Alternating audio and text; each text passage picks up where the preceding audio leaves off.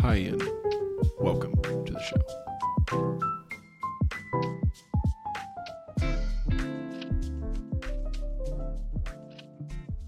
Hello, and welcome to Cup of Joe and a Show podcast. This is episode 10. We hit double digits, Kenneth. Oh, Can you believe we've beautiful. actually done 10 episodes? Took us a long time to get here. Oh yeah. Behind the scenes note, we filmed 8 of these in like 3 days. It's actually really impressive how much Yeah. we got done. It's- Also, it's really impressive how many takes we had of that one. And I'm very tired. it's also more impressive that I couldn't even pronounce Alfred Hitchcock. You can now, though. But I I'm can't. proud now. of Okay, you. That was it's okay. good. That was really I good. knew what I was trying to say, but I Mhm. couldn't say it. Mhm. Anyway, Mhm. this episode's about Indiana Jones, And The Last Crusade. now, there's a touching realization behind this. Mm-hmm. So this is actually the last episode that I'm recording before I'm heading off to college in a couple days. And Jarrod thought it would be appropriate to watch The Last Crusade because this was my last crusade for a while. Don't know when I'll be back. I'll be back. We'll try, but there's no promises. Nick does have to get acquainted to his college life. Yeah, for sure. It's not that I want to leave, but I'm feeling called to go to college. And if I'm going to spend money on that, then I'd like to make sure that I'm dedicating enough time to that. So I'll definitely try and do episodes with you guys still, but it's not a done thing by any means. I'll be back. And we'll still be here. Me, Kenny, Jim, Aiden, Joe, Mhm. Yeah. and special guests. For sure. We'll always be here. But anyways, I don't know about you guys, but I'd seen this movie probably a handful of times before we watched this tonight. Did you even say names or anything? No. No, yeah, no, go 'Cause ahead. you Go started ahead. Yeah, talking. And I just let you go. Okay. Yeah, cool. Anyway, I'm joined on the podcast today with Nick Yeah, that was me. That was me talking. That's me. I'm Nick. and Jarrod. Who chose wisely? That was good. Yeah. That's wholesome. Mm-hmm. Very wholesome. Okay. Cool. Yeah. So now, anyways, back to what we were. Well, it's not me now. Yeah. Jarrod, take it away. No, It's yours. well, yeah. I would like to actually hear from Kenny first on how he knew about any of this movie, Yeah, for sure. because mine is going to take a while. Let my silence tell you everything. So you've never heard of the movie and you never watched it until now. It was the first time that he watched it. It was tonight. the first time I can't confirm that I watched it, but No. I've heard of The Last Crusade. No, it's Okay. not your first exposure to Indiana Jones, though. No, Right. I've seen. Have you seen the other 3 films? Yes. That's surprising that you saw Crystal Skull before this one. But it's interesting to have a new take on it. Mm-hmm. Not many people can say that they've seen Last Crusade last. Before Dial of Destiny comes out June 30th, 2023. I did it the right way then, right? Correct. Yes. Apparently, it was Correct. the Last Crusade Correct. Until It was my last crusade of the Indiana Jones series. June. until new one comes out. If you're gonna watch it, I want to I don't think review you're it. gonna watch it. I want to review it. anyways, Anyway, well, Anyways, what? yeah, So- I think that was. My experience with this movie. Why are we laughing? I don't know. Just Why did you just laugh? the whole interaction was funny. Okay, we're not gonna restart. No, So we're you're gonna gonna have to cut continue. this out. Why? No, I like it. It was just laughter. It's we fine. left the Al. We left the you gotta Alfred cut this. You gotta Hitchcock. No, no. I'll cut it. Just go ahead. All right, do all your right, thing. all right. My experience with this film is very special. I've seen this movie probably, I'm not exaggerating, 250 times. Is this like your comfort movie? Like if you're sick and you're like, I'm gonna watch TV, or like, but I don't want to watch a TV show, but I'm gonna watch a movie. Is this like the movie you go to? Sometimes. I don't usually ever get sick. I don't ever have that issue, but I will put this movie on more times than anything else. Okay. I have memorized almost the entire script of this movie. It is majorly impressive, actually. So, And Nick and I can't confirm this. It is. He hasn't memorized. yeah, Yeah. I had to hold back on talking during the movie, not to infuriate my co-hosts. Especially- Infuriate is the wrong word. It's not infuriate. It's more along the lines of if you want us to be able to review the movie with you well, Mhm. we need to have the movie experience. Oh, I get Yeah. it. I get Mhm. it. But anyways. So, when I was around 7 years old, my dad brought home the DVDs for the first 3 movies from the library because Crystal Skull had not come out yet. So he told me, choose one. Doesn't have to be in any order. You can just choose whatever. So I choose this one. And it is the best decision I probably ever made in watching these movies because it hit me immediately. My love of history and art and storytelling came straight from this movie. I can turn it on at any time and not get bored of it. Other movies I've seen so many times, I'm just like, it's okay. I don't have to see it again. Mm-hmm. This I will watch whenever anyone says, let's watch it. Yeah, I'll watch it. If it's on TV, I'm watching it. So that's kind of my background with the movie. And I've read the book that's based on this movie like 30 times. And played the video game, especially the train level from the beginning of this movie. The Lego video game. Yeah. Yeah. Yeah. And I can almost tell you, I can even through this movie tell you exactly what, when the boat scene, I can tell you when exact pieces of wood will fly off the boats. It's scary sometimes to think about it. It's an obsession. It is. Like But yeah, that's my history with it. Cool. It's interesting to have like I've watched it maybe 10 times my entire life. I really enjoy it. I enjoyed Indiana Jones. And then it's interesting to have the person who fully just watched it, first time ever. And then it's cool to have the absolute diehard fanatic who, if they were we're going to pull this movie from shelves, would probably end his own life or something. I wouldn't go that far. I have 7 copies of this on VHS and the 4K Blu-ray and the DVD, widescreen and full screen. What if someone took those from you? How would you feel?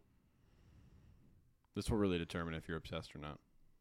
I would be broken up beyond repair. Yeah, okay, he's obsessed. I have a sealed copy of this on VHS, and you said you were going to open it, and that almost made me I weep. said only if we were dedicated. And I didn't bring it for that reason. Yeah, well, Well, it's not see, dedicated. Nick, you don't have to worry about them pulling it from shelves because Jarrod pulled it from shelves. I own every copy in the That's entire true. United That's States. true. The only version of this movie I don't have is on Laserdisc, and I've been looking. What is that going to do for you? I don't know. This is almost like an intervention now. Satisfy a need. We haven't even gotten into the plot yet. Let's turn from a podcast into Jarrod, do you know what the problem is? Oh, I'm fully aware of the problem, but I embrace the problem. No, it's okay. It's cool, man, that you like this movie that much. I'm interested to see your take. So go ahead and give us All right, we you want to figured start since from the beginning? we figured yes, since Jarrod This is has seen it obviously gonna be so spoilers. much. 100% spoilers. Hmm? After this, you don't even have to watch the movie. I don't think. Take us on a magical walk through the land of Indiana Jones. Well, we'll The Last start Crusade. in the magical land of Utah. Yeah, the Mormons make it magical. I don't even know what that means. But anyway. Okay. We start in Utah in 1912. Young Indy, is in his Boy Scout troop, walking through the canyons, the valleys, exploring. Him and his friend, Herman, go through a cave system and find some grave robbers who have found what they call the Cross of Coronado. I don't believe it's real. I think it's just made up.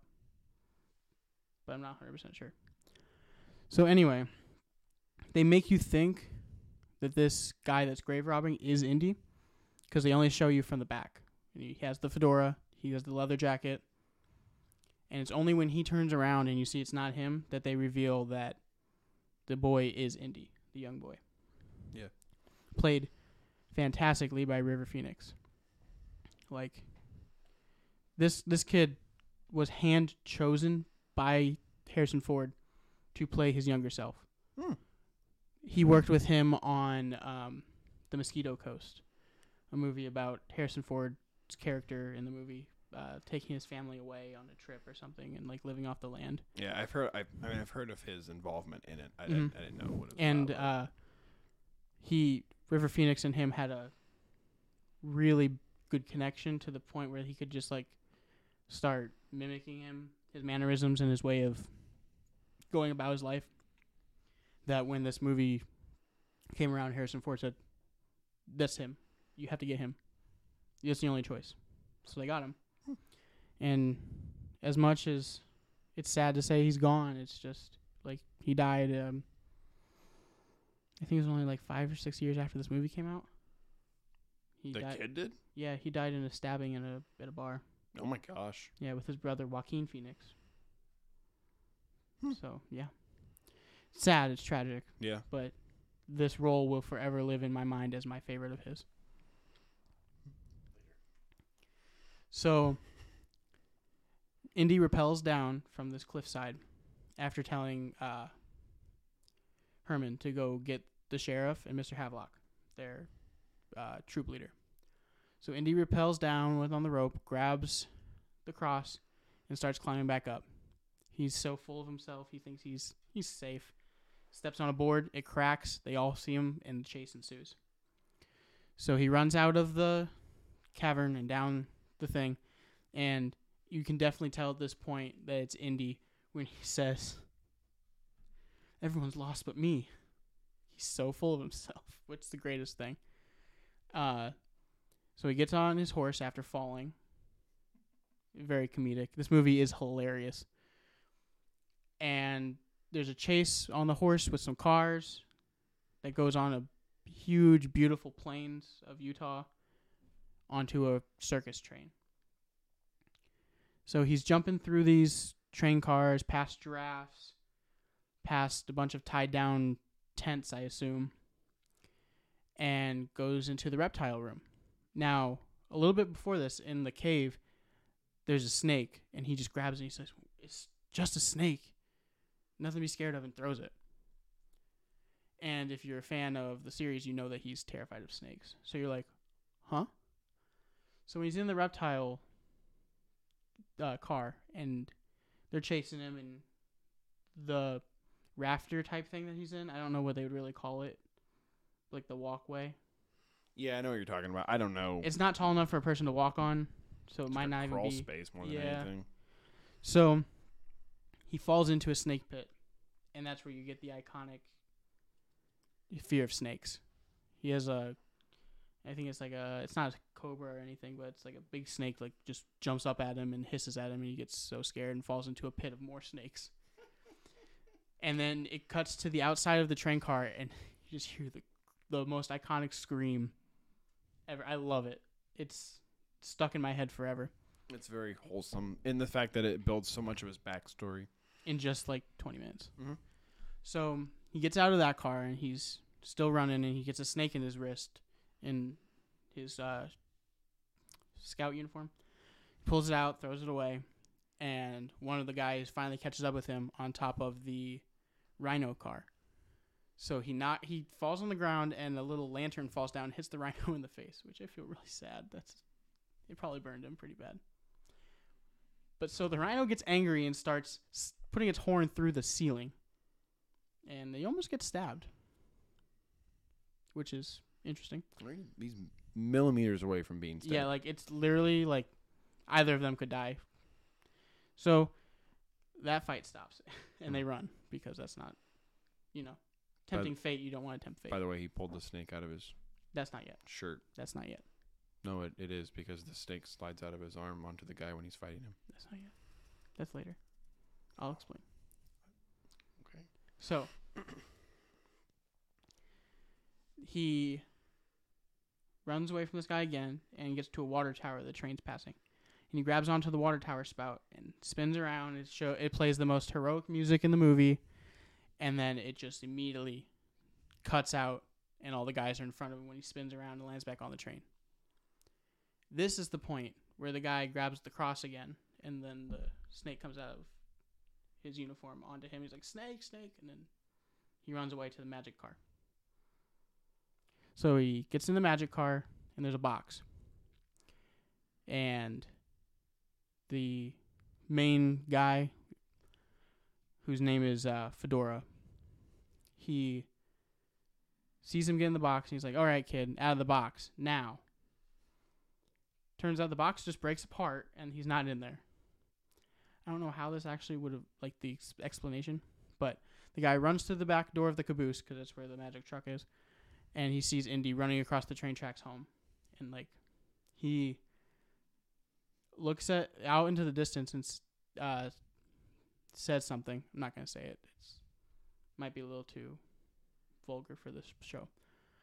And it lingers on this guy forever until he cracks a smile. He is so, like, not proud of this kid, but he is like, man, this kid's got skills. I would think it almost would border on being proud. Like, I mean, to an extent. Not like father-son proud, but... Well, So, in this scene, if you've seen the first movie, you know about Marion and her father, who's dead in the first movie. This guy was supposed to be Abner Ravenwood, Marion's father. But they cut it. They cut the name, and they just called him Fedora. Yeah. How much more powerful do you think that would be if they would have made that him? It would have been. I mean, it's his mentor, right? And also gave him the hat. I also missed something. He fell into the lion car. And this is where he gets the whip off the wall. And if you know anything about Harrison Ford in real life, he has a scar on his chin from a car accident he got when he was like 20.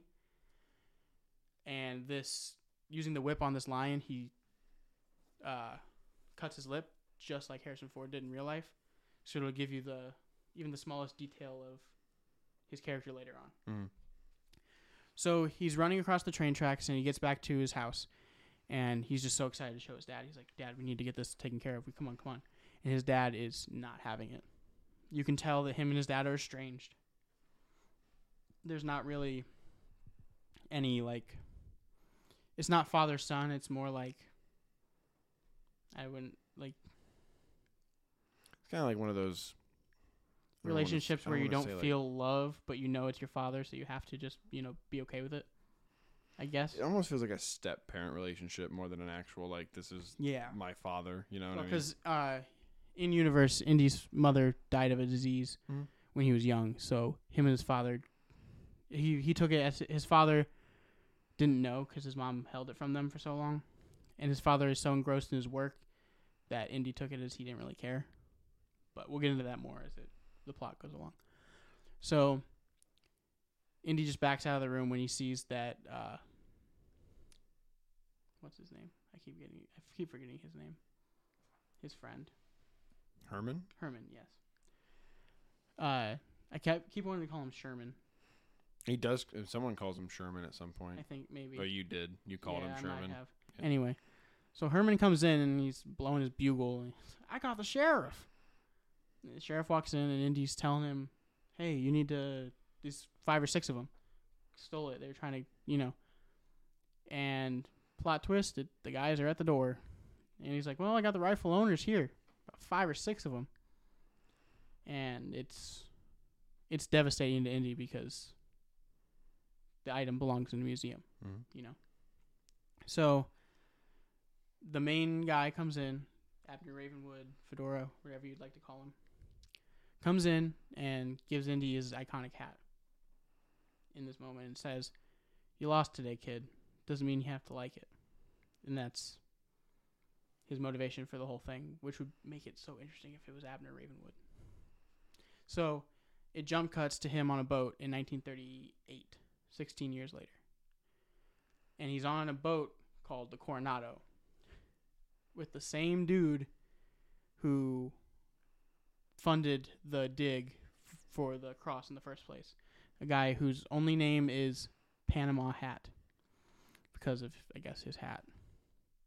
I don't know. It is an iconic name. Yeah. I love it. Yeah, it is.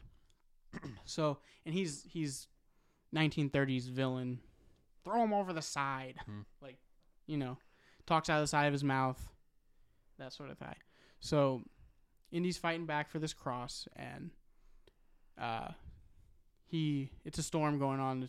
I don't know why they're in the ocean right now in this storm, but Indy gets on a hook and flies across the deck of the ship into the water as a tower falls onto the deck of the ship, causing a huge explosion, killing everybody on board.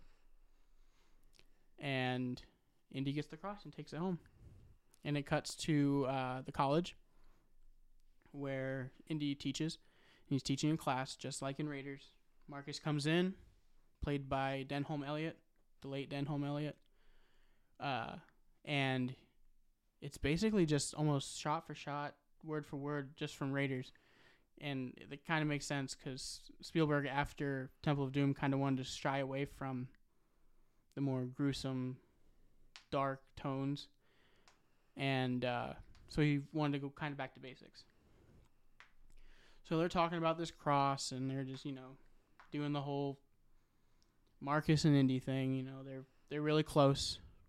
They've known each other Indy's entire life because Marcus and his dad are friends. So Indy goes to his office to do some paperwork and meet with students.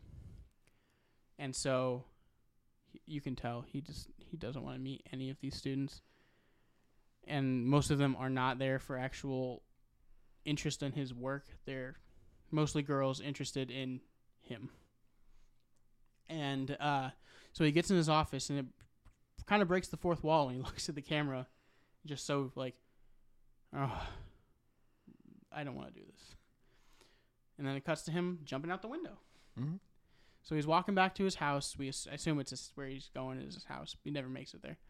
And guys in suits come up behind him and take him to wealthy businessman Walter Donovan, who Indy kind of knows who this guy is, but kind of not personally, but knows of him by reputation. Mm-hmm. And so they start talking about this tablet, and he says, "Well, I'd like you to translate this tablet for me. See what you think." He already knows what it says.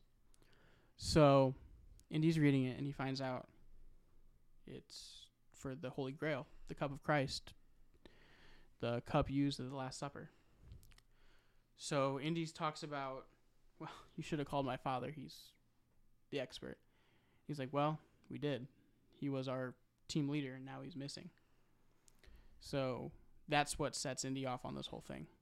And while he was at the school, he got some mail from Venice with a book in it.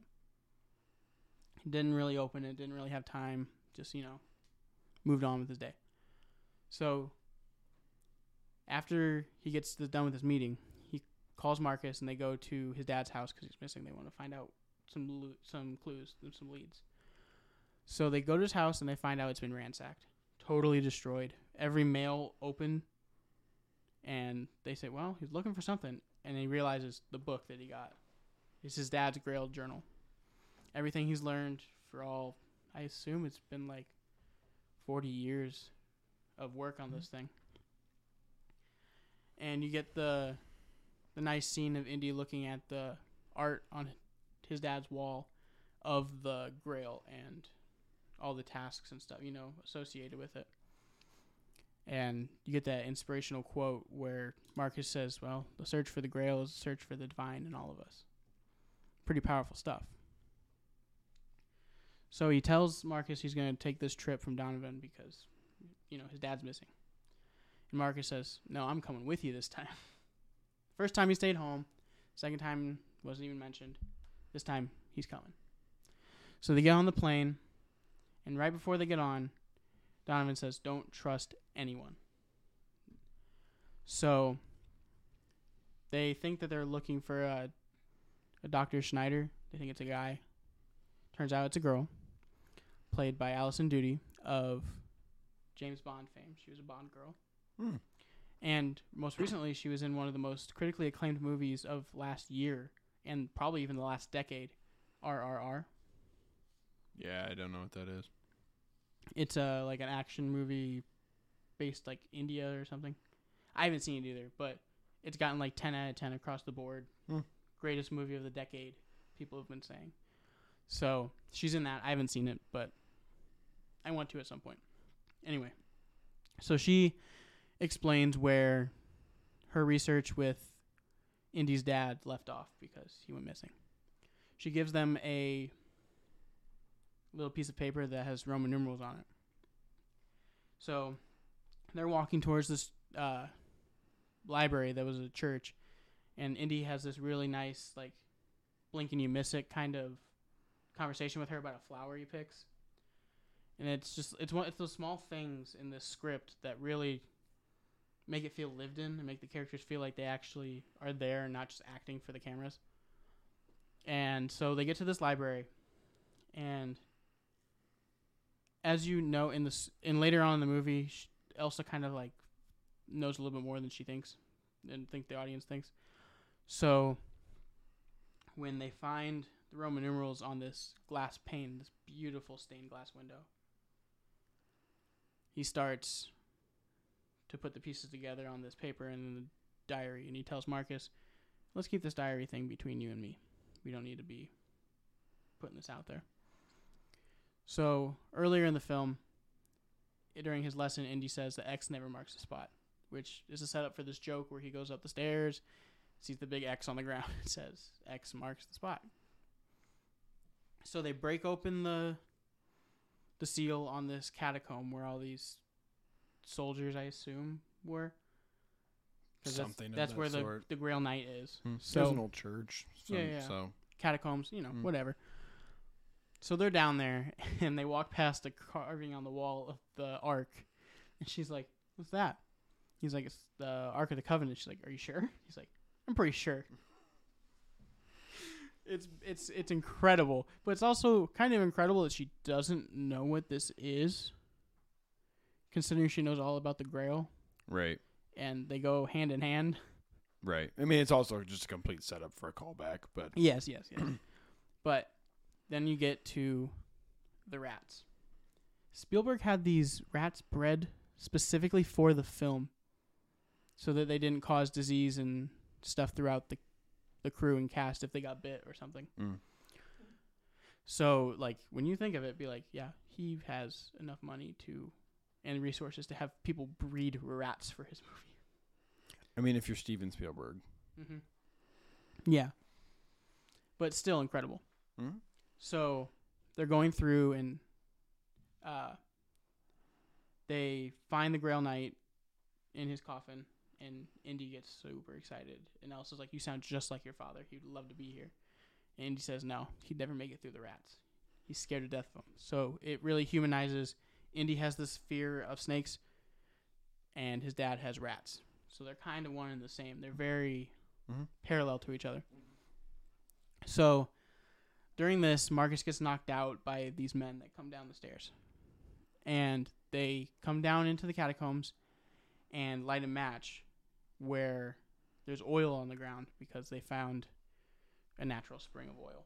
And Indy says, well, I could just retire down here and put a pipeline or something. And so there's fire starts. They have to knock over the Grail coffin and get into the air duct and find a way out. So they find their way out, and it's so funny. They come out of these sewers in the middle of a dinner or a lunch. Everybody there is just so blown away, but like, there's people coming out of the sewers. Right. It's just incredible. And then an amazing in-camera boat chase starts.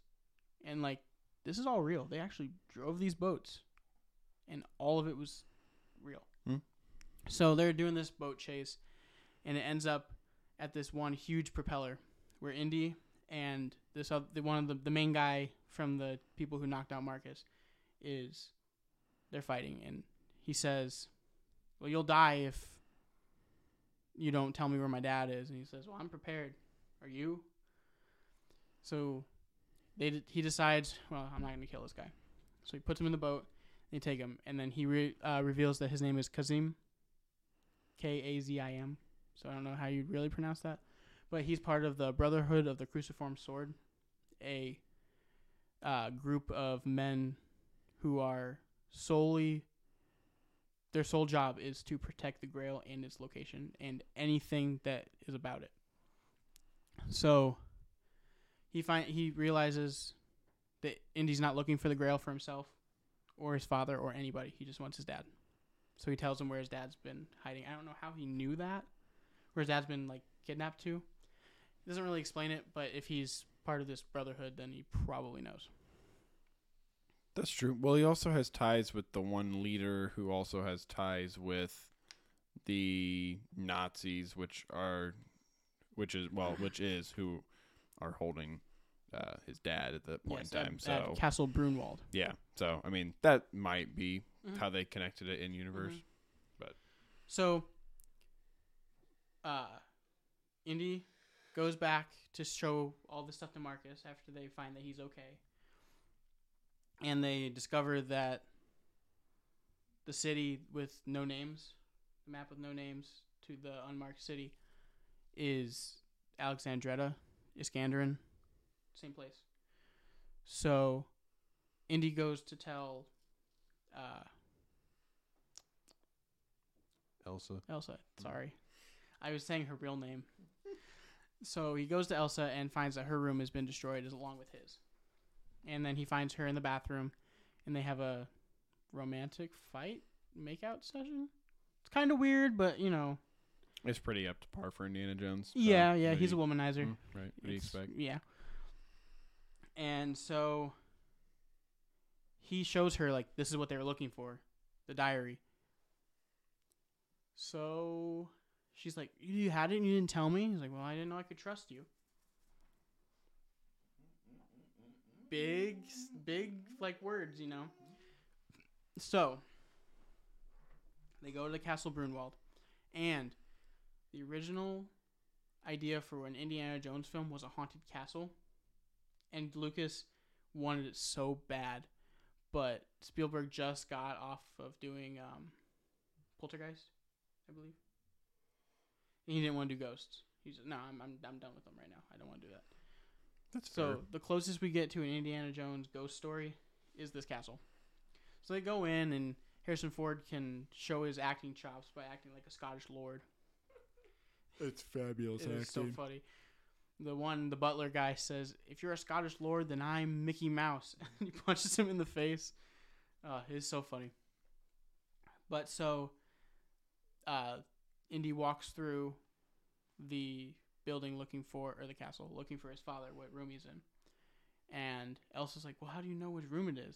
And he points up to the door frame. Well, they don't wire the doors you want to go in. Like, they don't, So, he can't get in, so he has to go through a window. So he opens a window and swings across a telephone wire or something into the window that his dad's in. His dad comes up behind him and smacks him with a vase. He's like, "Oh, Junior, it's you." And he's like, "Yeah, Dad, let's get out of here." And his dad's looking at the vase. He's like, "It's a fake." And throws it on the ground, and that alerts the Nazis. So they have this really great back and forth when the Nazis come in. They're like, I came here to save you. Now who's going to save you, Junior? It's like, I told you, don't call me that. He starts killing the people. His dad's like, look what I can't believe what you've done. Mm. So they start escaping, and they get to the room where Elsa is, and she's being held by Colonel Vogel. I don't actually remember his name, his actor's name. I haven't had that to memory, but I don't know. He's not in many things that you've seen. I don't even remember. Don't know of anything else he's been in. He's a Nazi. Yeah, in the movie. Okay. So, at this point, he's threatening to kill Elsa, and Indy's dad says he won't. She's with him. He's not going to do it. And Indy falls for it. Hook, line, and sinker. And she is, in fact, along with the Nazis. And they walk, and he's totally taken away by it. She steals the notebook from him and gives it to Colonel Vogel. And there's a great quote later on when, or it might have been earlier, when he says that he should have sent it to the Marx Brothers. Now, when I was a kid, I thought the Marx Brothers were just like another two people that were like archaeologists. No, it's actually like a comedy duo from the 30s. Oh, okay. Yeah, so it's like it was a joke. I should have sent it to those goofballs. Right. So they get into this room. It's like a, I don't know what you'd call it in the castle. It's like a dining room sort of Yeah. thing going on. It's got fireplaces on both sides, I think. I only remember it on one side, but that Might have been. doesn't mean anything. Yeah, I guess. think it was just the one side. Okay. Well, no, because the other side was just the door that went around. The fireplace was on the other side. I thought that was the fireplace. The fireplace was the door that went around.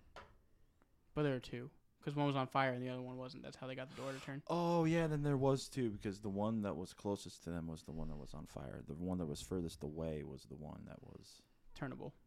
the door. Yeah. Mm. Anyway. So there's a big chair with like the biggest back on a chair I've ever seen in my life. Oh my god. Comfy. Mm-hmm. And Indy looks at his dad and says, "How'd you know she was a Nazi?" He's like, "She talks in her sleep." And he's like, he puts it together that they slept together. Mm-hmm. Both her and his father, and him and her. Very awkward. And also, I believe that Sean Connery ad-libbed the "she talks in her sleep." I could see that from Mhm. him. Yeah. So, and they're talking about like how he didn't know she was a Nazi, and you hear a voice, "You didn't take my advice." Turns out the bad guy of this movie is Walter Donovan, and he told him, "Don't trust anybody. I told you." Now, before I go any farther, I want to know from Kenny, this is your first time seeing it. Did you think that he was the villain the first time you saw him, or did you think that he was going to be an actual good person? Did that twist have an effect on you? Not really, because going back to like previous Indiana Jones movies, I kind of like figured it out.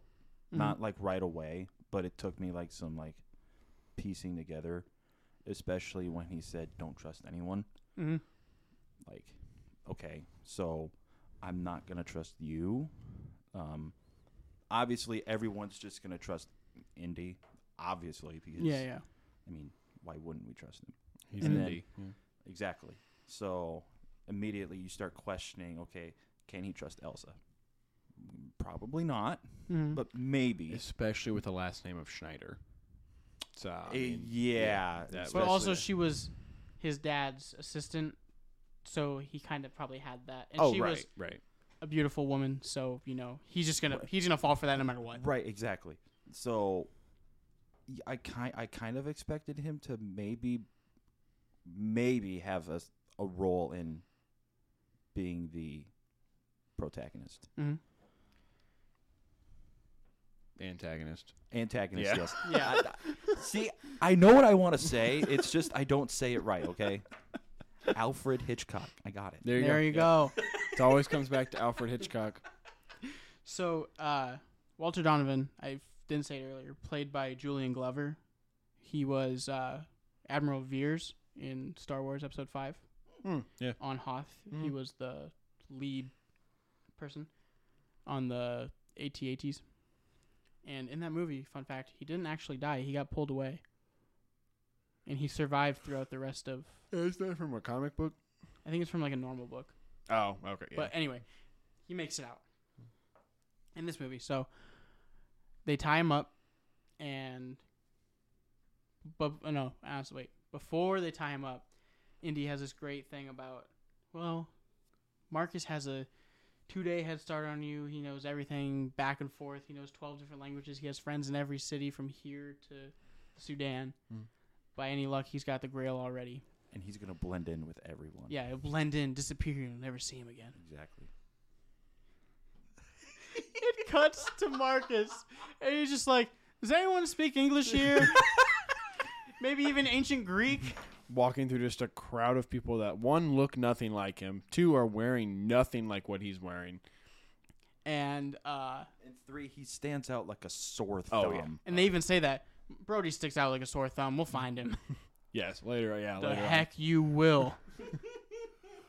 So then Sala, played by John Rhys Davies, he's also Gimli in Lord of the Rings, and he's in something else that's very popular, but I don't remember at this moment. But anyway, he sees him and he's super excited. He's like, Marcus, I know you. You're great. Let's find this thing. So they're walking across this like desert, and they're talking about what information they have because you can trust Sala. He's from the first movie, one of Indy's best friends. Mm-hmm. So he starts telling them this stuff, and these people come up and say, "Oh, Marcus Brody, we have a car for you to go to the museum." Sala's like, "There is no museum in Iskandarian," and the guy turns around and says, "Papers, please."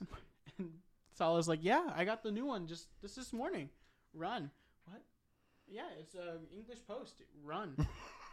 Did you say run? And shoots punch the guy in the face. And they start running. And he's like, hide behind this door. Hide behind this door. And he gets in the door, and I don't know how this even makes sense, but a truck is the door. And it closes. Of course. Takes him away. That's always the answer. Truck is the that's door. always the answer. Trucks are doors. Okay. I need to. Oh, there you go. Yeah. I see. All right, so Sala is sad. Obviously, he's failed. So it cuts back to them in the castle, tied up, and Elsa kisses Indy in one of the most weirdest kisses I've seen in a while, but definitely like not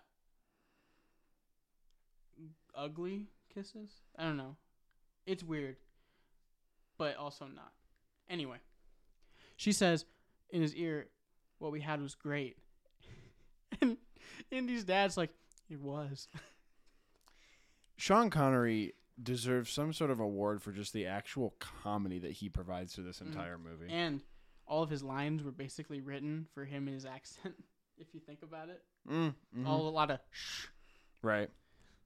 sh sounds. So, Yes. Sean Connery.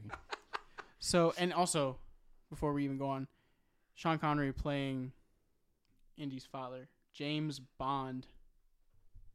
The only person that Indy could be lower than is James Bond in terms of cool factor. Yeah, that's So fair. it's the only option you had for his dad. So they're tied up, and Colonel Vogel comes in and punches Indy in the face, and they're like, "Well, I like the Austrian way better." So Well, that's because Elsa said this is how Austrians say goodbye. Mhm. Yeah. Kisses Indy. Then And Vogel comes then in. Vogel comes in and it's like, this is how what we Germans say goodbye. Yeah. And then punches Indy. And the recoil then, Punches his dad too. like his head, Indy's head hits his dad's head in Mhm. the back. And it's like, dang. Perfect comedy too. Had to be one heck of a punch, by the way, to do that. Mm-hmm.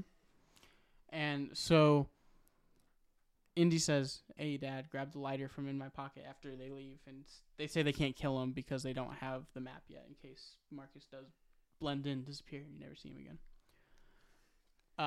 So Indy's like, "Grab my lighter. It's my lucky charm." And it has a clover on it.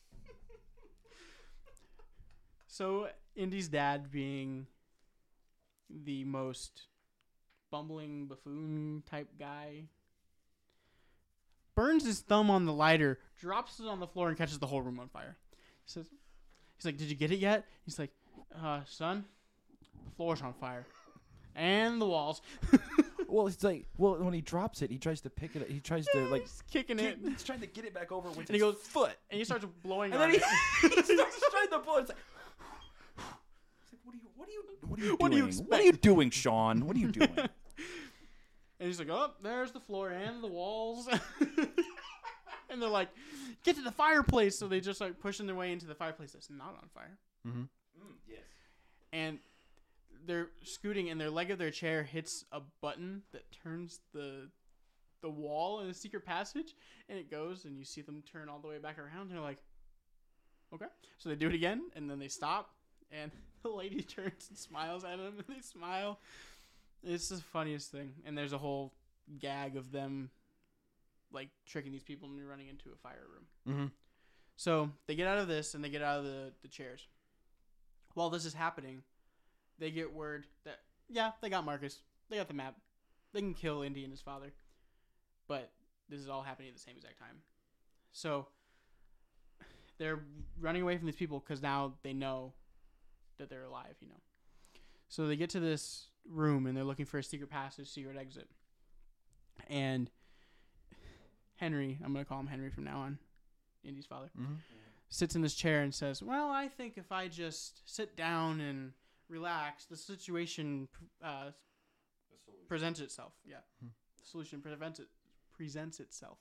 And Indy, I don't know how he lives through this. He falls backwards onto a stair, like a solid stone stair, and then keeps tumbling.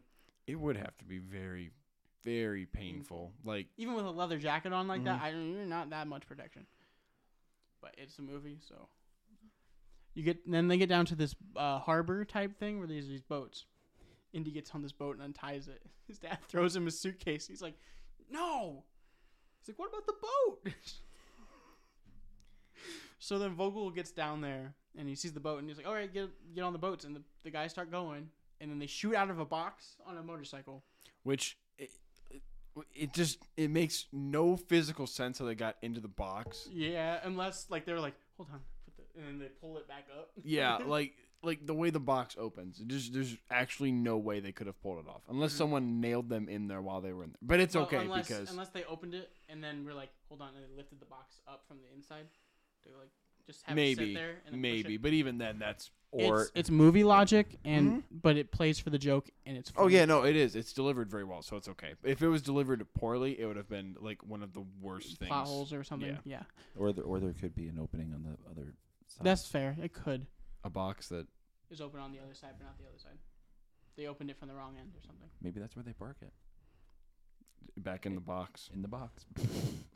Isn't that Okay. isn't that where you put your Funko Pops after you play with them? You put them back in the box for posterity. Yes.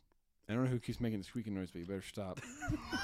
I don't even know what that squeaking noise It's is. very. I don't know if it's prevalent on the recording, but It's the table. oh, okay, gotcha. Let's not hit that part of the table Mhm. again. So, the bike chase ensues, Mm-hmm. and Indy's killing all these guys on these bikes, and his dad is not having any of it. He's very upset. He's not even proud or impressed at all. Impressed, that's the word I was looking for earlier on the train when the guy smiles. Impressed. Mm-hmm. All right, so Indy javelins this one dude off of his bike. Which is just horrifying to think about. Yeah. The flagpole stuck in you, and Well, I don't think it goes through him. I think it just like kicks him off the bike. Still, though, that's so painful. Yeah, Like 100%. No, blunt I'm force not trauma, downplaying the pain. yeah. It's just he probably didn't Mm. die that fast, if at all.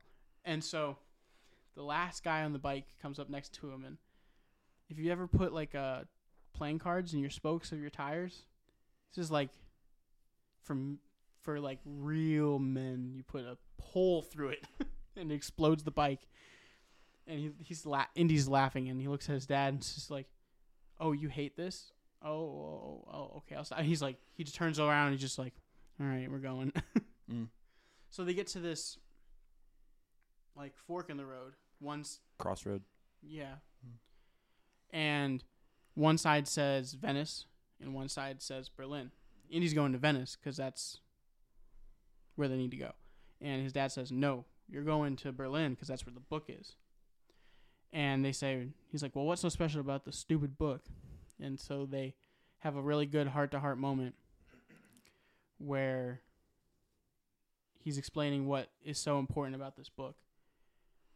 And Indy has a moment where he says, "Jesus Christ," and his father smacks him in the face and says, "That's for blasphemy." One of the greatest Sean Connery quotes. Like I was saying, it's probably written for his accent. Mm. So they have a semi heart-to-heart moment about his mother and how she kept the disease from his dad for the entire time. So he convinces Indy to go to Berlin to get the book, and it cuts to a Nazi book burning. Mhm. And fun fact for almost every single military Nazi member in this movie is an actual Nazi uniform. Straight out of real World War II. So they're at this book burning, and Indy goes and sees Elsa because she's there. He steals the book back, and he's like, I can kill you right now. And she's like, "But you care too much," basically. Mm. So he lets her go, and as he's leaving with his dad, he gets rushed by a bunch of Nazi fanboys. Yeah, basically. And lo and behold, Hitler is signing books through this crowd. Which is so funny that he's signing books at a book burning. He doesn't even try to know what the book is that he's signing. Exactly, because he gets the Grail Diary in his hand, the one thing that he's searching for. And he's so vain and stupid that he has what he needs in his hand and just thinks it's an autograph for a guy. It's incredible. So they get out of that, and they go to the airport, and they get the first flight out of Berlin on a Zeppelin. I love the Zeppelin in this movie. It's the so shot cool. of them coming around the corner and it being outside. Beautiful. So they get in, and Indy's like, "Yep, we're home free." You're not. Don't say that. That's just asking for trouble. So they look out the window, and there's Vogel and Pat Roach, the actor, standing next to him. He is the same guy who gets his head cut up in the propeller in Raiders, the same guy who gets steamrolled in Temple of Doom, and he was going to be having a fight scene in this movie, but they got cut. And so then in the meantime, between Vogel getting on the ship, that's what they call them, ships, Zeppelins, ships, airships. Sure, airship. Yeah. I believe that's what they call them, though. Go ahead. So in this time, Indy gets a waiter's uniform, and that's where he was going to fight the Pat Roach character. He was going to fight him in that moment, and that's how he got the I think there's a deleted costume. scene for that, isn't there? I think it's deleted pictures. Oh, okay. I haven't seen the real scene or anything, but it might be I feel there. like I've seen there's a scene where he fights on the blimp. Anyway, whatever. Doesn't matter. But so Vogel gets on there, and he's looking at all the people, and he sees Indy's father, and he's like, he got you. And Indy's going around saying, tickets, please to all these people. He says, tickets, please, to Vogel. He turns around, sees it's him, punches him out of the window of the Zeppelin. And then it's one of the best comedic jokes in the whole movie. No ticket. And everybody on the plane just starts, I got it, I got one, I'm right here, please, don't throw me off. So, then they're sitting together talking about their next plan to, what these Grail tests are. And they have a really, really heart-to-heart moment about their relationship. And this is what I think finally almost 100% nails down that they're totally father and son relationship now instead of father and son estranged. Mm-hmm. It's almost perfect. There's one more scene later on that nails it down 100%. So they're talking, and in this scene, fun fact, Harrison Ford and Sean Connery aren't wearing pants. That's awesome. Sean Connery he did. He's passed. So sad. He has a condition where he sweats a lot, and it was the dead of summer when they were filming this, so he decided to do the scene without pants. And Harrison Ford just was like, I guess, and they're just wearing boxers underneath, because the way it's shot, they only show from the table up. That's an epic move, by the way. It really is, though. Yes. So they are talking about Indy's childhood and how he wishes he was more like the other guy's dads, normal. And another great Sean Connery quote for this movie, I taught you self-reliance. And he's like, well, I learned it so well that we haven't even spoken in almost 20 years. And that's pretty powerful. Mm-hmm. He's like, I'm here now. What do you want to talk about? I have no. Then what are you complaining about? We got work to do. So they start talking about the plan, and it cuts to a nice shot of the table and the shadows just shifting in a different direction to show that the Zeppelin is turning around. And they're going back to Germany to, drop off Indy and his dad. So they go to this plane underneath the Zeppelin, and Indy's dad says, I didn't know you could fly a plane. Fly? Yes. Land? No. Which is kind of a callback to Temple of Doom, where he gets on the plane after the the Chinese. I think they're Chinese. They ditch him, and the plane's supposed to crash and kill Indy. So in that movie, Willie, the girl of the movie, asks Indy, "Do you know how to fly a plane?" He's like, "No, do you?" So a fun fact I like to think is like in between that movie in 1932 and this one in 1938, he learned how to fly a plane. At some point, yeah. But Right. also, Harrison Ford is a pilot Mm-hmm. himself, and he's also had a terrible plane crash. Multiple. Yeah, so he Yeah. said, "Land, no." That might be an inside joke, but I don't know if he had any crashes before 1989. I'm not sure. I don't think so. He really only became a pilot after he kind of got done with Jones and Star Wars and all that. That's the for part the of most part. that's the part of his life that I'm not really Mm. too versed in.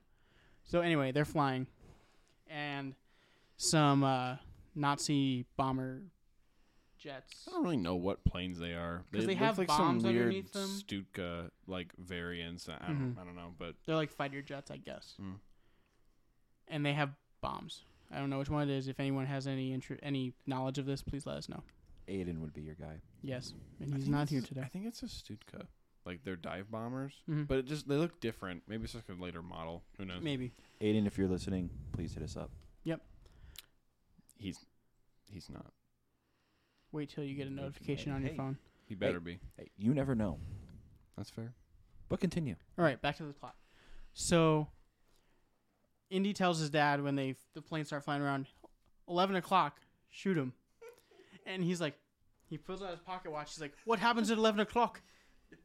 He's like, 12, 11, 10, 11 o'clock, fire. So he starts manning this gun and shooting at these planes. And as he's doing it, he spins around to the back of the tail of the plane and shoots the tail. And they start about ready to crash. And he's like, did they get us? Did they get us? He's like, son, I'm sorry. They got us. That's actually probably one of my favorite scenes in the entire movie. Also, a fun fact: the Lego that went along with the Sky Chase, Sky Fight, whatever they called it, had a sticker where you could flip the tail and it would be damaged compared to not damaged. Oh, that's very interesting. Yeah, it was I never actually had that one as a kid, but I did want it. it was really cool. But Interesting. that's my fun fact. Cool. So, this plane crashes at this goat farm. He has like 30 or 40 goats at this farm. Dude, I think there's more goats in that pin than 30 or 40. There was a lot of goats in that pin. And so, it's just this movie has so many jokes that they just all land back to back to back. So this guy is fixing his car, putting hubcaps on. And he's about ready to put the last hubcap on, and they peel away on the car, chased by this plane in one of the most iconic shots ever. Like, You know where the horizon was at? You know where the horizon was at on that shot too? it was at a very interesting location. The bottom. Yep. Mhm. So when I was a kid, I had planes and I had cars, and I would recreate this scene all the time. As a kid, all the time. So for some reason, this pilot is an idiot, and they go into this tunnel, and the pilot goes into the tunnel too, and it's a car tunnel, not a plane tunnel, and the wings just explode off the side. Yeah, that's like the one spot of the movie that I can't explain, because what like self-respecting aviator like knows? You clearly know there's a mountain there if there's a tunnel. Like it's not just like there's just a random tunnel in the middle of You nowhere. can just go around it. Right. Like, but he decides to just turn into it, and it rightfully, honestly, should have blown up on impact, like if any other spot, right? But he somehow glides through the tunnel and then explodes later anyway, so it doesn't really matter. But the comedic effect of him sliding past is and pretty looking hilarious. at them and being like, "Oh, hey, bye." And it's like, oh, yeah, you guys, but wait, oh. What about me? Oh, you guys. But and then it's like, oh, crap. Yeah. So, I guess I would attest it to idiot Nazis. I guess, Stupid Illinois Nazis. No, German Nazis. The real evil. Spielberg is Jewish, as we found out in The Fabelmans. Well, I knew this, but Should watch a review of The Fabelmans. yes. Yes. Link in the description. And watch the movie, too. Yeah, it's pretty solid. Yeah, it was a pretty great movie. Anyways, And so it probably was really cathartic for Spielberg to just, like, destroy these Nazis at any chance he gets. And he destroys them in some pretty nasty ways. Oh, yeah. So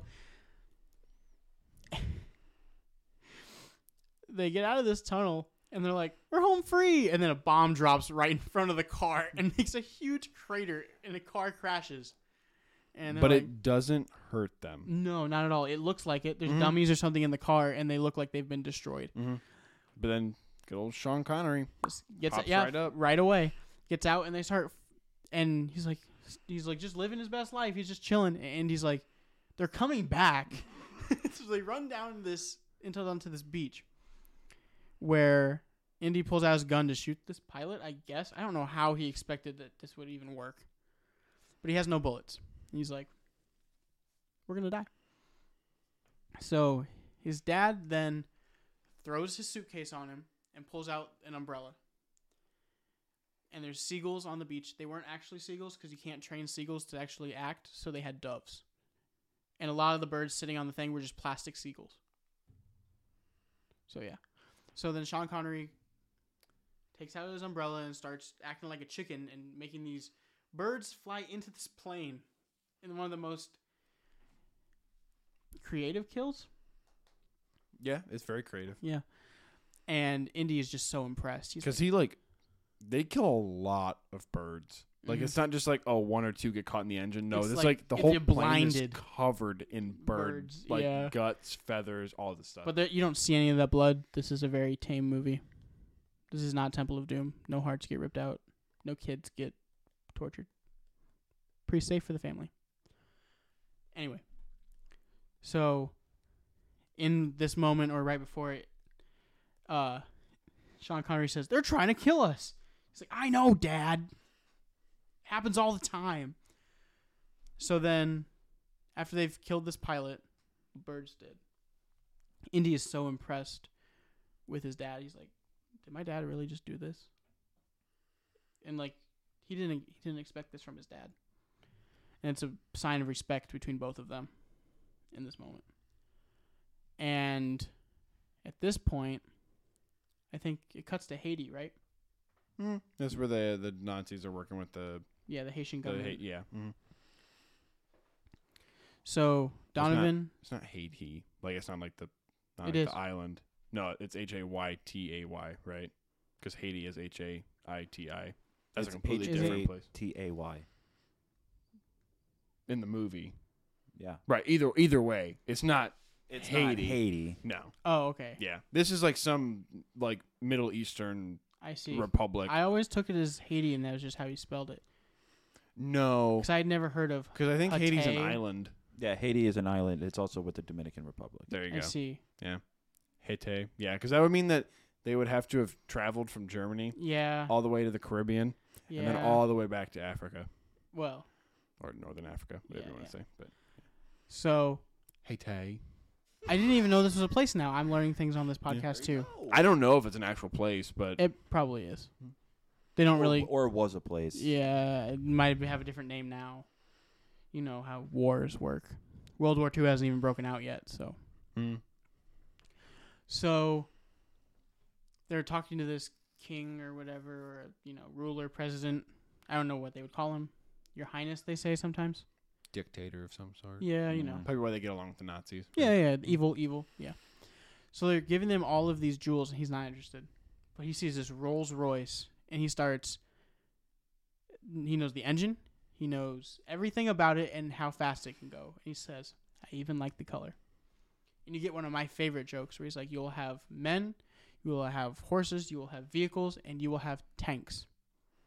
And Donovan says, you're welcome. Thinking he said, and thanks. It's pretty funny if you... I didn't catch that. Yeah. I didn't catch that either. It's one of those catch it on a separate viewing. So that happens, and they get to this point, and then Indy and his father meet up with Sala in Iskandarin. And they're driving his brother-in-law's car, and then the cuts to the Canyon of the Crescent Moon, where all of the Nazis are, and they bring a tank around. And Indy's with binoculars at this cliffside looking at these things. Wow, they got a 10-pound gun over there. His dad's like, you get out of there, you're gonna get killed. He's like, oh, we're totally out of range. And they shoot the cannon, and it blows up Salah's brother-in-law's car, and he is broken up. The best part is from where they were, it actually would probably be so hard to hit that car. Mm-hmm. But Oh yeah. But it's great. It's for the movie. hilarious. Oh yeah. And so Marcus is inside this tank too. I don't know if that was revealed yet or not. No, He's in the car. He's in the car at the Yeah. beginning. And so Indy is about to get captured. They know where he is. Until Kazim and the Brotherhood of Cruciform Sword come in and start shooting up the Nazis from this. He was also in Hatay, Mm-hmm. whatever city it Yeah. was, whatever Mhm. country. He was there. They do a really bad job of it too. Like I don't know how many Nazis they killed, but they definitely Didn't kill suffer enough. massive casualties. Yeah, but there wasn't that many No, to begin with. But I thought they'd be a little bit more effective though, and they just weren't. no, but his death is very sad because he his death gulp is very pronounced, and Elsa's there and she knows him. Mm-hmm. She feels guilty for this. Right. He knows where he's going though. He said. So. Yeah. It is He true. said he's ready. His soul's prepared. Mm-hmm. He can't be anything better than that. So, in this whole mess, Indy leaves and he's like, "Well, we gotta go get some horses. No camels." To Salah. Indy gets 4 horses. Salah gets 5 camels. I said, "No camels. That's 5 camels. Can't you count?" He's like, "Well, they're for my brother-in-law's car in compensation." I don't know how 5 camels makes up a vehicle. Also, the camels totally get lost later on. Yeah, you never see through them that again. tank thing. There's just no camels. I'm assuming he just didn't get them. Or just, left them be. Well, I mean, there's a lot of action scene that happens here. So, at this point, Indy takes... Marcus goes inside the tank after the Brotherhood attacks. They put Marcus in the tank for safety, I guess. I don't know why they'd care about his safety, but... Well, it's because Indy's there, right? I think they're just trying to protect him more as an asset. That's what I guess. interpreted it I mean, as. it could go either way. Mm. So Marcus is in the tank. Indy takes his horse down there and puts his dad in the tank too to get Marcus. And then Vogel is also there. And he's like, well, it's a mission. It's a rescue. And then, nope, they're also there. Right. So now Marcus and Henry are both stuck in the tank. And then Indy has this amazing action scene with the tank where he's riding this majestic black horse. And it looks so beautiful on screen. They're shooting the tank gun into these mountains and having huge explosions. It's great. So then they lose all sense of their care. They're very reckless and they start shooting at him. Mm. And they get to a point where a car drives on top of gets flipped over onto the main gun of the tank, and you see some guy's arm out of the door trying to find the handle. He's like and so Vogel inside the tank looks at the guy driving because it's not a German guy. It's part of the Republic of Hatay people. That's why I thought it was Haiti, because you call it the Republic of Haiti. Yeah. That's it why just makes no geological sense for it to no, be after Haiti. I think about it. Yeah. But anyway, Maybe it is Hatay. I don't know. we'll figure it out. Mhm. If anyone else knows, you can let us know as well. Yeah. Email us with angry emails. Please. Anything more about this movie I need to know. Anyway. So where was I? Oh, okay. Tank So scene. yeah, so he tells the guy to shoot the car off of the tank. I really hope that guy got out, otherwise he died very painfully. Rip car guy. Yeah, For sure, rip car guy. Unless he got out he found the handle in time. The door would have been open because he couldn't Maybe. have shut it. Rest in peace, car guy. Yeah, he's dead. And so Indy's on this tank after riding his horse up on this thing and jumping onto the tank, and I believe he did that himself. He did most of the stunts in this movie on his own, because Harrison Ford's just that guy. Well, Harrison Ford is just That guy. An absolute unit. The only scene, I believe, in the whole series that he didn't do in the original trilogy is the fight on the roller in Temple of Doom because he was injured or sick at the time. He hurt his back really bad, and he had to go and do experimental like leaf treatment. So they had this stunt double film all the scenes in Temple of Doom in that fight scene, and then just reinserted Harrison Ford with like close-up shots later on after it was finished. If you pay attention to that movie, for all that fighting scene, you kind of like see the guy covering his face, and because it's a stunt double. Interesting. Mm-hmm. So he gets on this tank, and like 6 guys stand up in front of him, and he takes this gun and he just shoots through all 6 guys. 1 bullet. That's it. Yeah, he kind of hits a massive like Kill streak. Yeah, it's a nice kill streak. Yeah. So he looks at the gun. It's just like, what? And then there's just a fight on top of the tank between Indy, Vogel, and like 3 other guys. Indy pushes one guy and he goes on the treads and just gets crushed by the treads. I was happy there wasn't any like bone crushing noise. Yeah. Because I've watched Band of Brothers, totally off topic, but there's a scene in that where the guy gets crushed by a tank and you just hear the crush, like it's just like as he's like screaming. I do not want to hear that. Yeah. So it's a good thing they didn't do that. So Indy falls onto the one of the turrets on the tank, which he had previously exploded with a rock. He put a rock in there and then it blew up inside, and that's why Vogel got out of the tank to fight him. So back on that. So he's hanging by his satchel. He's just like, come on, let go. And then also at the same time inside the tank, Marcus and Henry are fighting this guy with a pen. And he inks the guy in the face, and I guess it's poison. Knocks him out. Well, no, you see him fight again. Yeah, knocks him out. Mm-hmm. I don't know how. I mean, you got ink in your eye. I feel like anything, I don't see anything how, in your eye, I don't see how that's instant knockout. I mean, it could have been in the 30s. You don't like touching your eye, right? That's why you No. wear glasses. So, I mean, That's fair. maybe that's what it was. Yeah, or maybe ink back then was more potent. Toxic. Well, it probably had lead in it.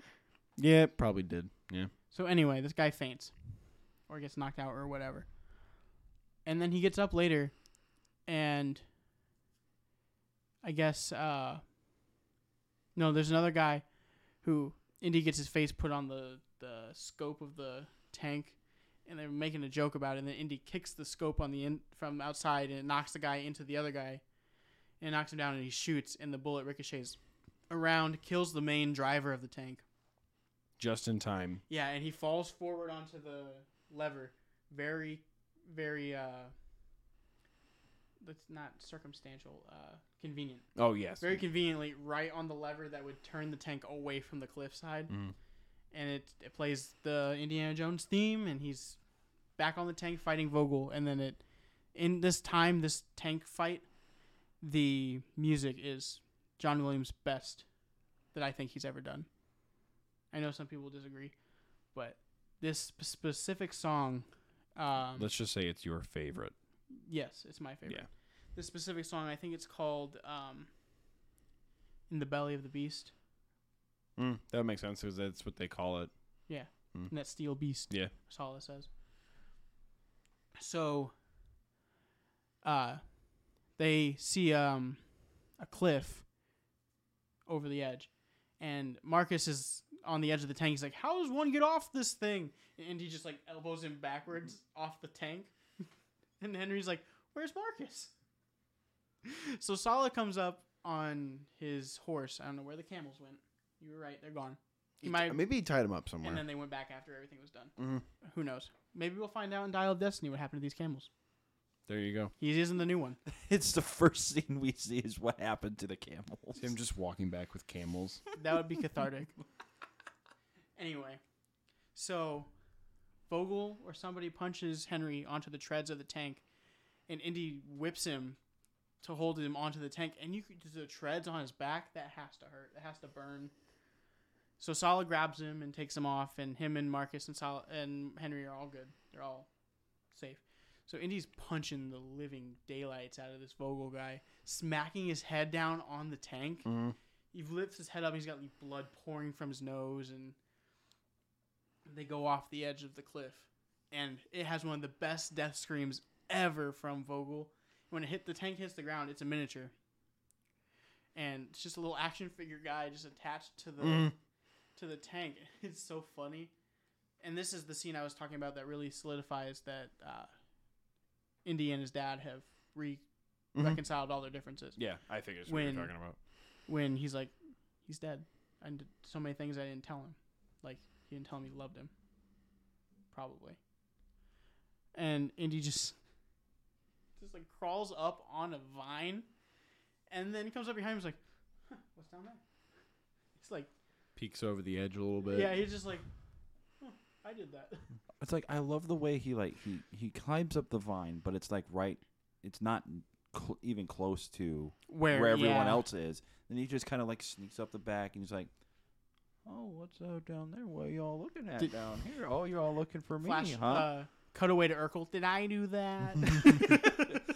But I noticed how like the Henry looks over like once. Mm-hmm. It does double take. Like looks back down, and it's like, wait a second. Yeah.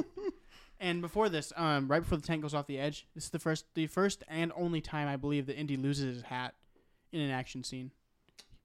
That's right. He never loses it. He's like, it's fallen off his head, and he like grabs it through a door a few times. Like, that's a running joke. But in the big action scene of the movie, he never loses his hat. But this time, it was the Last Crusade. It's the name of the movie. There's the planned last entry in the series. So this was the whole, anyone can die. Even Indy. His hat doesn't even make it through this. But he hugs his father, and he's like, well, let's get going. Indy just falls to the ground. He's beat up. Mm-hmm. He is like, I'm going to take a break, and his hat just rolls right in. Rolls right in, right next to him. Very convenient. Mm-hmm. Oh, yeah. But I wouldn't have it any other way. No, it's iconic. Yes. Yeah. Right. It was so not scripted. Mm-hmm. So, it probably was scripted, but yes. I know it was scripted. That was sarcasm. I picked up on it. Yeah. Thank Your you. sarcasm is lost on me.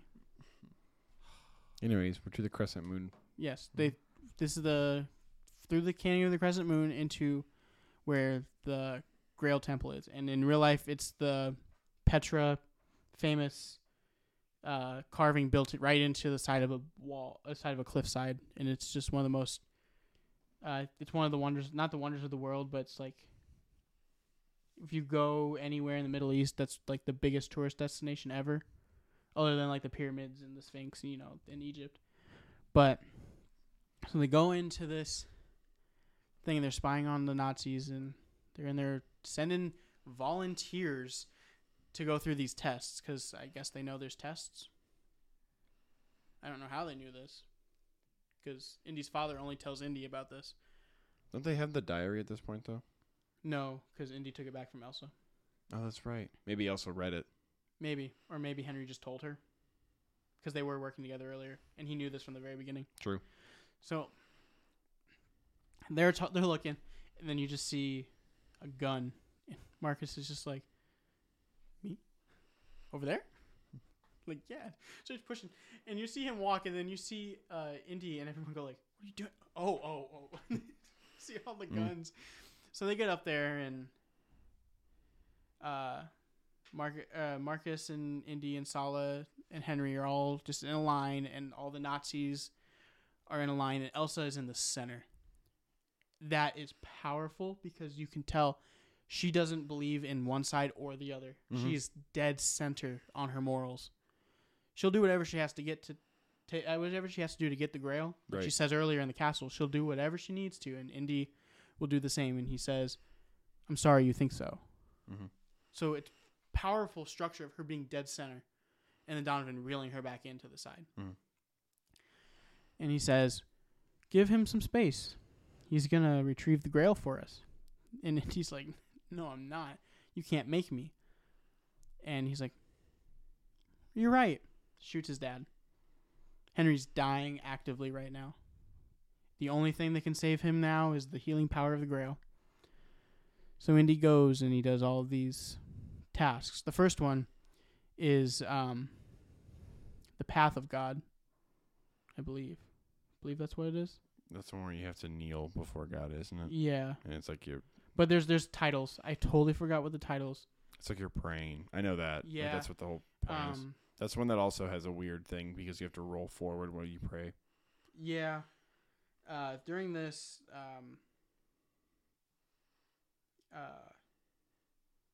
he is like reading through the Grail Diary as he does this. So he and his father are both doing all of their work. All the work that his father did is now having the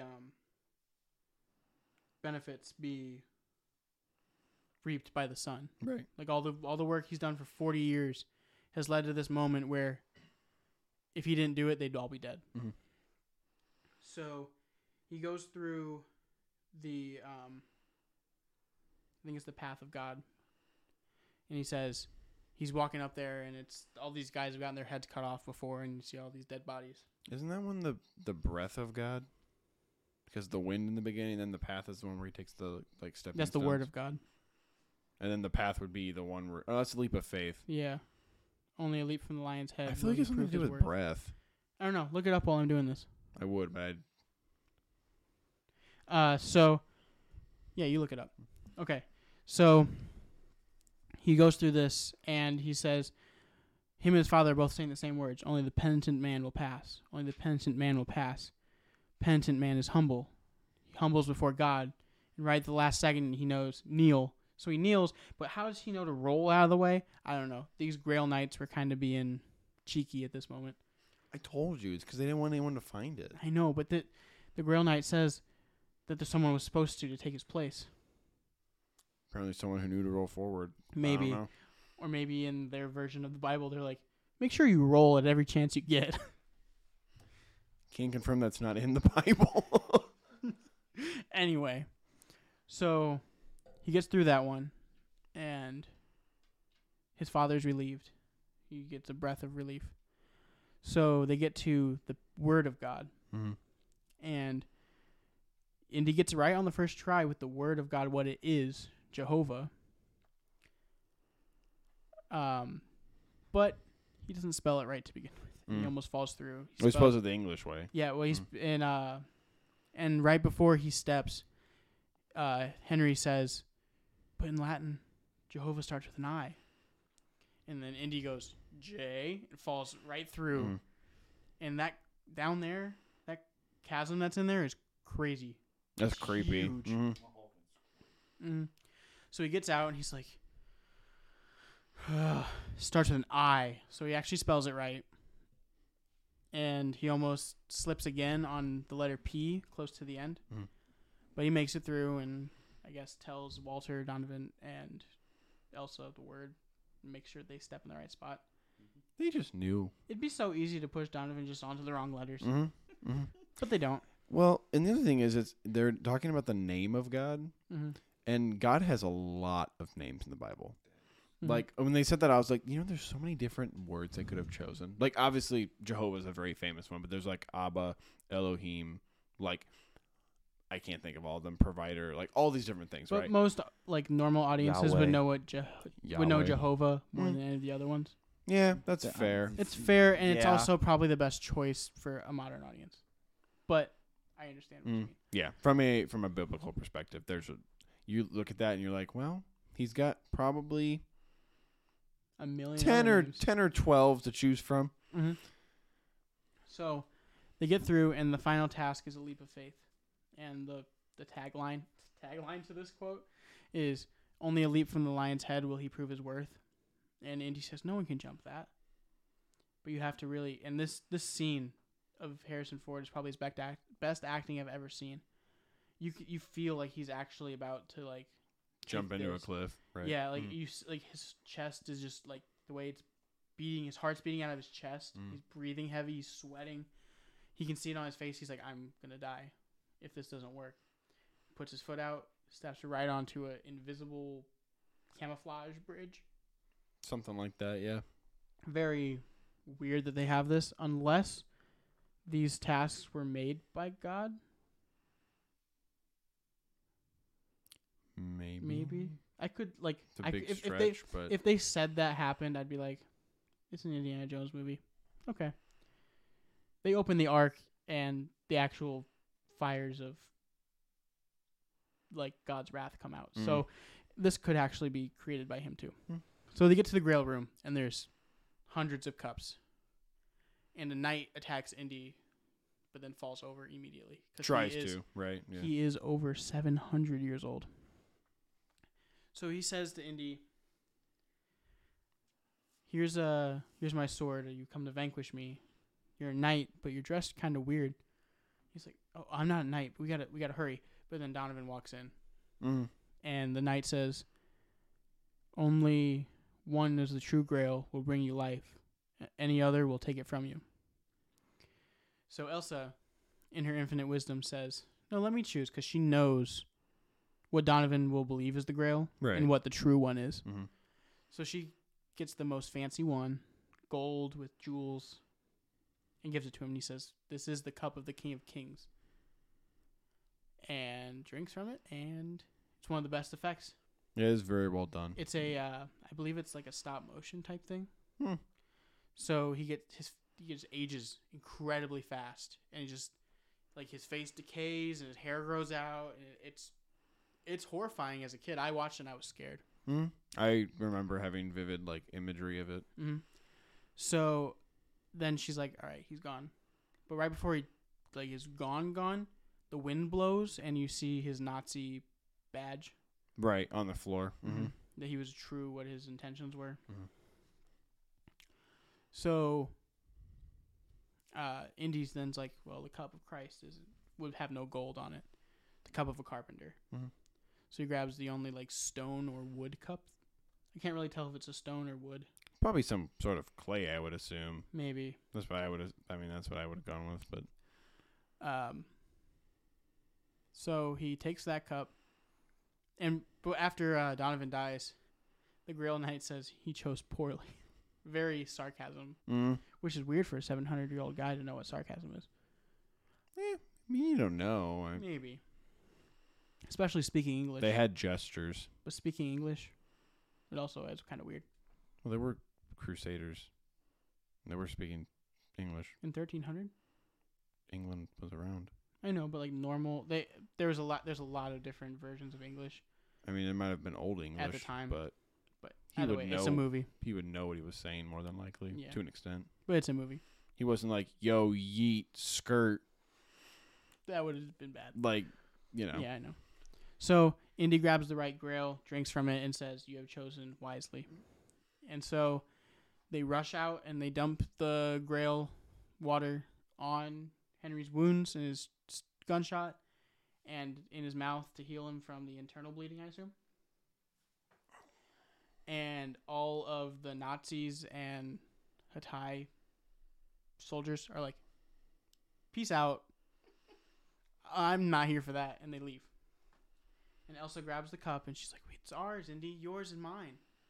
And she goes over the seal that the Grail Knight said, you can't take it from here. You have to leave it here or take my spot. And he's like, I'm not going to do that. So Elsa starts taking it across, and then starts having like an earthquake inside the Grail chamber. And like the earth just splits in like 10 spots. And Elsa goes for the Grail, falls through a cliff, and is hanging on by one hand to Indy and trying to grab the Grail on a ledge. And this is where her ambition and pride are her downfall. Indy says, I can't hold you. You have to grab me with the other hand. And she does not, and her glove slips off of his hand, and she falls to her death. The biggest thing to take away from this is don't wear gloves. Especially leather gloves. True. That's my biggest advice from this movie. But also, I like it.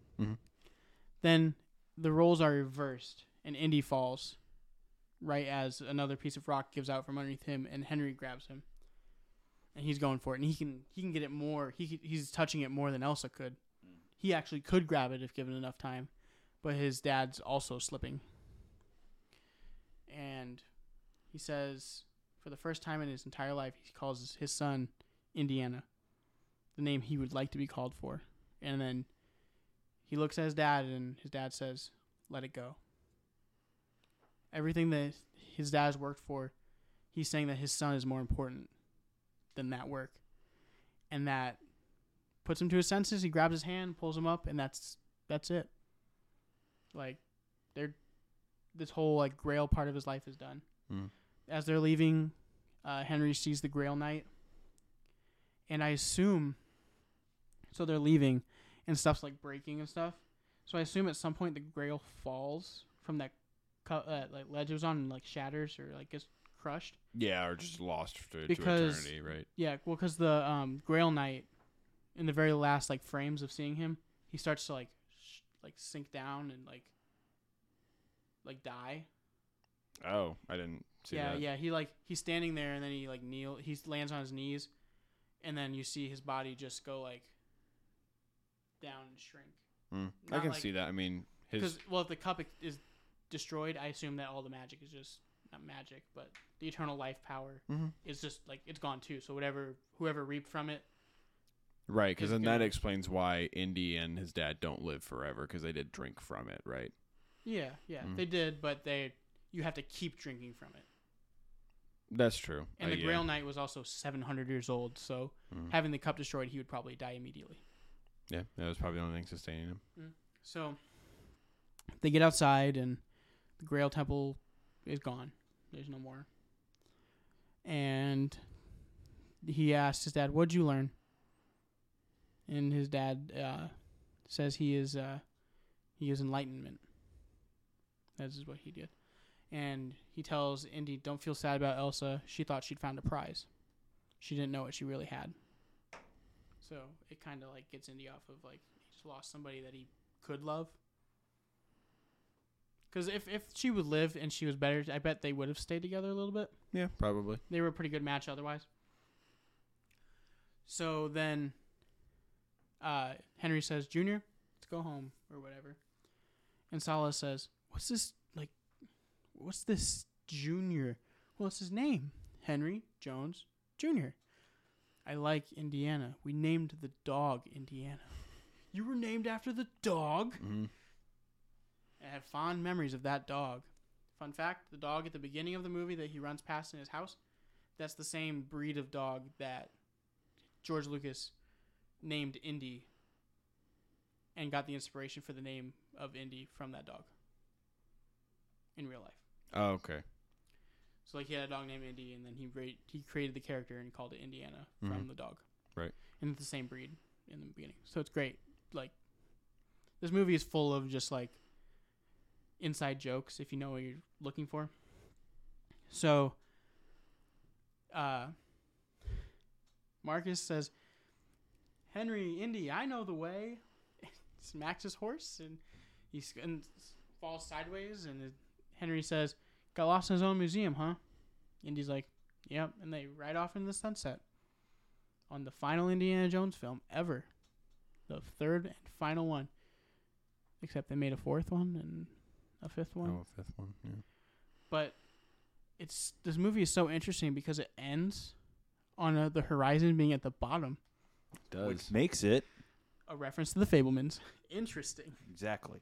Interesting. Yeah. The Fabelmans came way after. Yeah. It's a reference to Spielberg's history. Yes.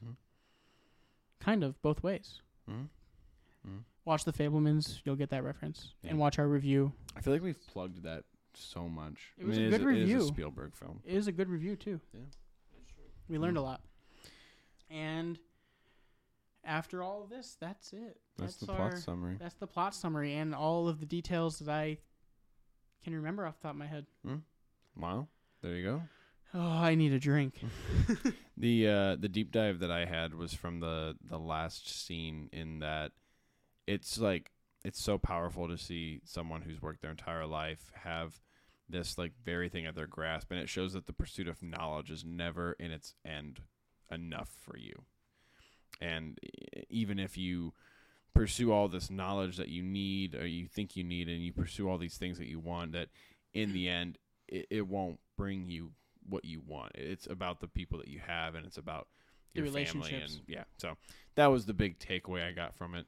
Oh, yeah. I've seen the movie so many times that not as many as you, but I've seen it a lot, and to the point where the deep dive is I'd have to do research. I've never done research on it, but I mean, just an overarching theme. You know, well, you've seen it so many times. I've seen it so many times, but still the point of the movie is not lost on you. Mm-hmm. You get it every time. Yeah, it's still there. Mm-hmm. And do you have any deep dives, Kenny? I don't think you do, unless you do. You haven't seen the movie before, but if you do have something, let me know right now. I do actually. I have 2. Oh my goodness, I'm so excited to learn. So actually, it's technically 3 things. So when you told me to look something up. Yes. So it's the puzzle that Indy has to solve to get to the Holy Grail. Mm-hmm. The breath of God. Okay. Is the first one. The Word of God is the second one. Mm-hmm. And then the path of God. Okay. Is the last one. Okay. I knew the first one had something to do with breath. Yeah, because of the wind that blows. Yeah. So, fun fact about my deep dives. Mm-hmm. I actually really didn't have any coming into this. However, that's why I figured you didn't have any. You were to say right now, you're like, actually, I didn't have any. I just wanted to say that. No, however, my deep thoughts came in basically when you started talking about some of the plot and giving like fun facts about it, mm-hmm. and something you had just said. So, the first one is a fun fact and then a deep thought, and just that. So when you said, and this was like way early on, about River Phoenix and Joaquin Phoenix, getting stabbed, and they were like, you're like, if there was some club, the Viper Room, which is kind of funny because I watch a TV show called Ghost Adventures. Oh yeah, I've seen that. And they did a episode at the Viper Room. Oh wow! And actually, so I don't know where you stand in all of this, Nick. You can. I've never seen it. So okay. It's okay. All right. It's an interesting show, though. It is interesting, but it's not for some people. Yeah, skeptics go away, but if you're interested in ghosts, so they were actually there, and they actually got evidence of Joaquin talking. River? No, Joaquin. Joaquin's alive still. Oh, he is? That'd be River. No. River Phoenix died. Joaquin Phoenix is the Joker in Joker. Oh, that's right. Yeah, then it'd be River then. So whoever. Yeah. Okay. But his brother was there when he got stabbed and died. Okay. Big rib. Anyway. It'd be River then. Well, yeah. I don't know who wrote that article and said Joaquin is the one who died. Then they're absolutely wrong. Yeah, they actually couldn't be further from the truth. Yeah. He's only like 48 maybe. I don't know. Yeah, anyway. so they got evidence of River then. Okay. Awesome. I stand corrected on one of my deep dives. Actually, the person who wrote the article stands corrected. You just were misled. We proved them wrong. Exactly. Okay. So thanks for that. So and I think when you were talking about like some of the themes, I'm not trying to steal what you said, but it's like pursuing false idols and gods gets you nowhere in life. Yeah.